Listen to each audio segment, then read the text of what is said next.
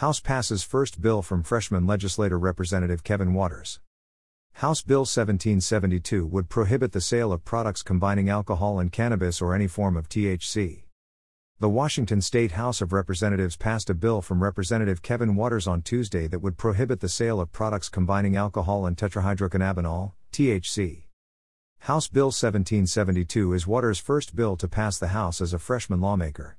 The bill would make it illegal to manufacture, import, offer, or sell in Washington a consumable product that contains cannabis or any form of THC in combination with beer, wine, spirits, or any other type of liquor in the same product. This bill hits close to home for me. Mixing alcohol and THC can be dangerous, and I have seen this firsthand, said Waters, R. Stevenson. There is a tragic example of a high school student in my district losing her life because of a driver who was intoxicated after combining alcohol and THC. Cannabis and alcohol are both depressant drugs, and the Food and Drug Administration warns that alcohol may worsen sedation and drowsiness when combined with THC, added Waters. Brewers agree these types of products are inappropriate and they support a ban.